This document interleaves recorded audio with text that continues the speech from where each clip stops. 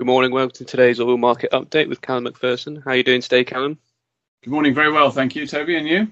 Yeah, really good. Thanks. Not too bad. So OPEC and its associates have a lot to think about as their two-day meeting starts today. Could you begin by reminding us what current situation is with regards to their cuts, please? Well, earlier this year, in April, in fact, OPEC agreed to an emergency package of cuts to try and deal with the coronavirus pandemic.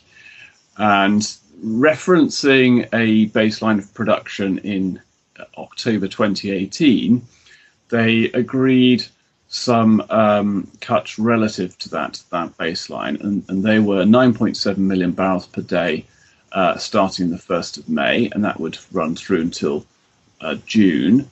Then they would increase by 2 million barrels per day on the 1st of July, although they later decided to delay that until August.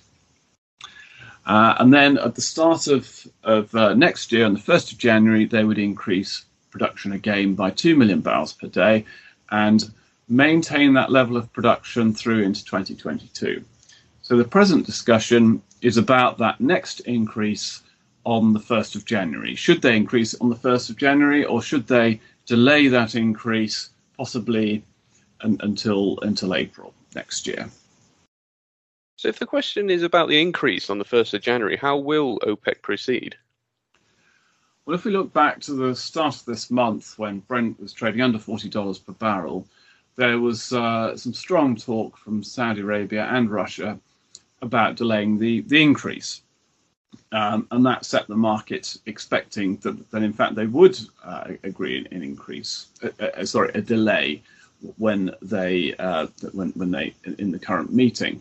But with the price where it was then, it looked like a no-brainer to do that. Now, with Brent close to $50 per barrel, it's less clear that a delay is necessary. So the question for OPEC really is, has the market got ahead of itself in reacting to the vaccine news? Because the vaccine news is really what has changed the narrative completely in the last few weeks. Well, we still have the Northern Hemisphere winter to get through. And the US, the world's largest consumer of crude, is experiencing seemingly a third wave. And we know that it's going to take a little while yet for vaccines to be available in any large quantities. So that is the problem. And so there is clearly an argument that it would be premature for OPEC to increase output at the moment. The other question would be how much of the rally that we saw in Brent in the last few weeks going up to $50 per barrel is not just about the vaccine, but is also because of the expectation that OPEC will delay its increase to output. And clearly there's a risk of the market being disappointed if OPEC doesn't now manage to agree a delay. On the other hand, there's a possibility that if they delay output, the increase in output, and the vaccines maybe become available a bit sooner than people expect, and that enables the coronavirus situation to be brought under control a bit more quickly, then perhaps the market could go quite a lot higher. And then, of course, there'll be the old worry about US shale production and whether that's going to come back on stream, as well as other non-OPEC plus supply. The other thing that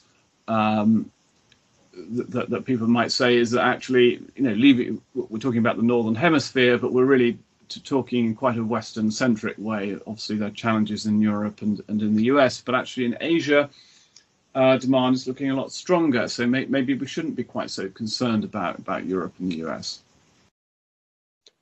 Okay, and how are things shaping up so far?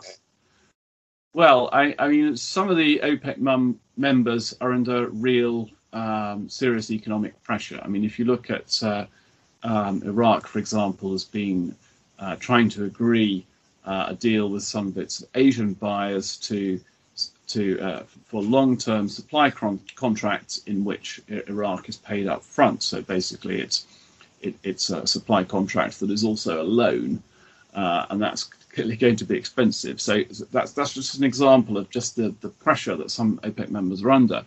There've also been a lot of talk about challenges with the United Arab Emirates and even the possibility that they may leave OPEC.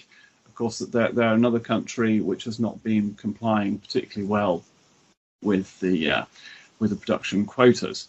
A more tangible sign of the challenges is that over the weekend there's some informal talks between OPEC members to try and reach an agreement, and those have failed.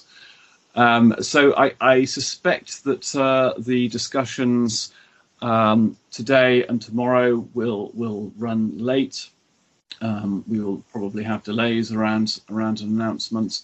We may not get anything conclusive today. Okay, and what are the implications if OPEC fails to reach an agreement? Well, as things stand, the production increase is scheduled. That's already been agreed.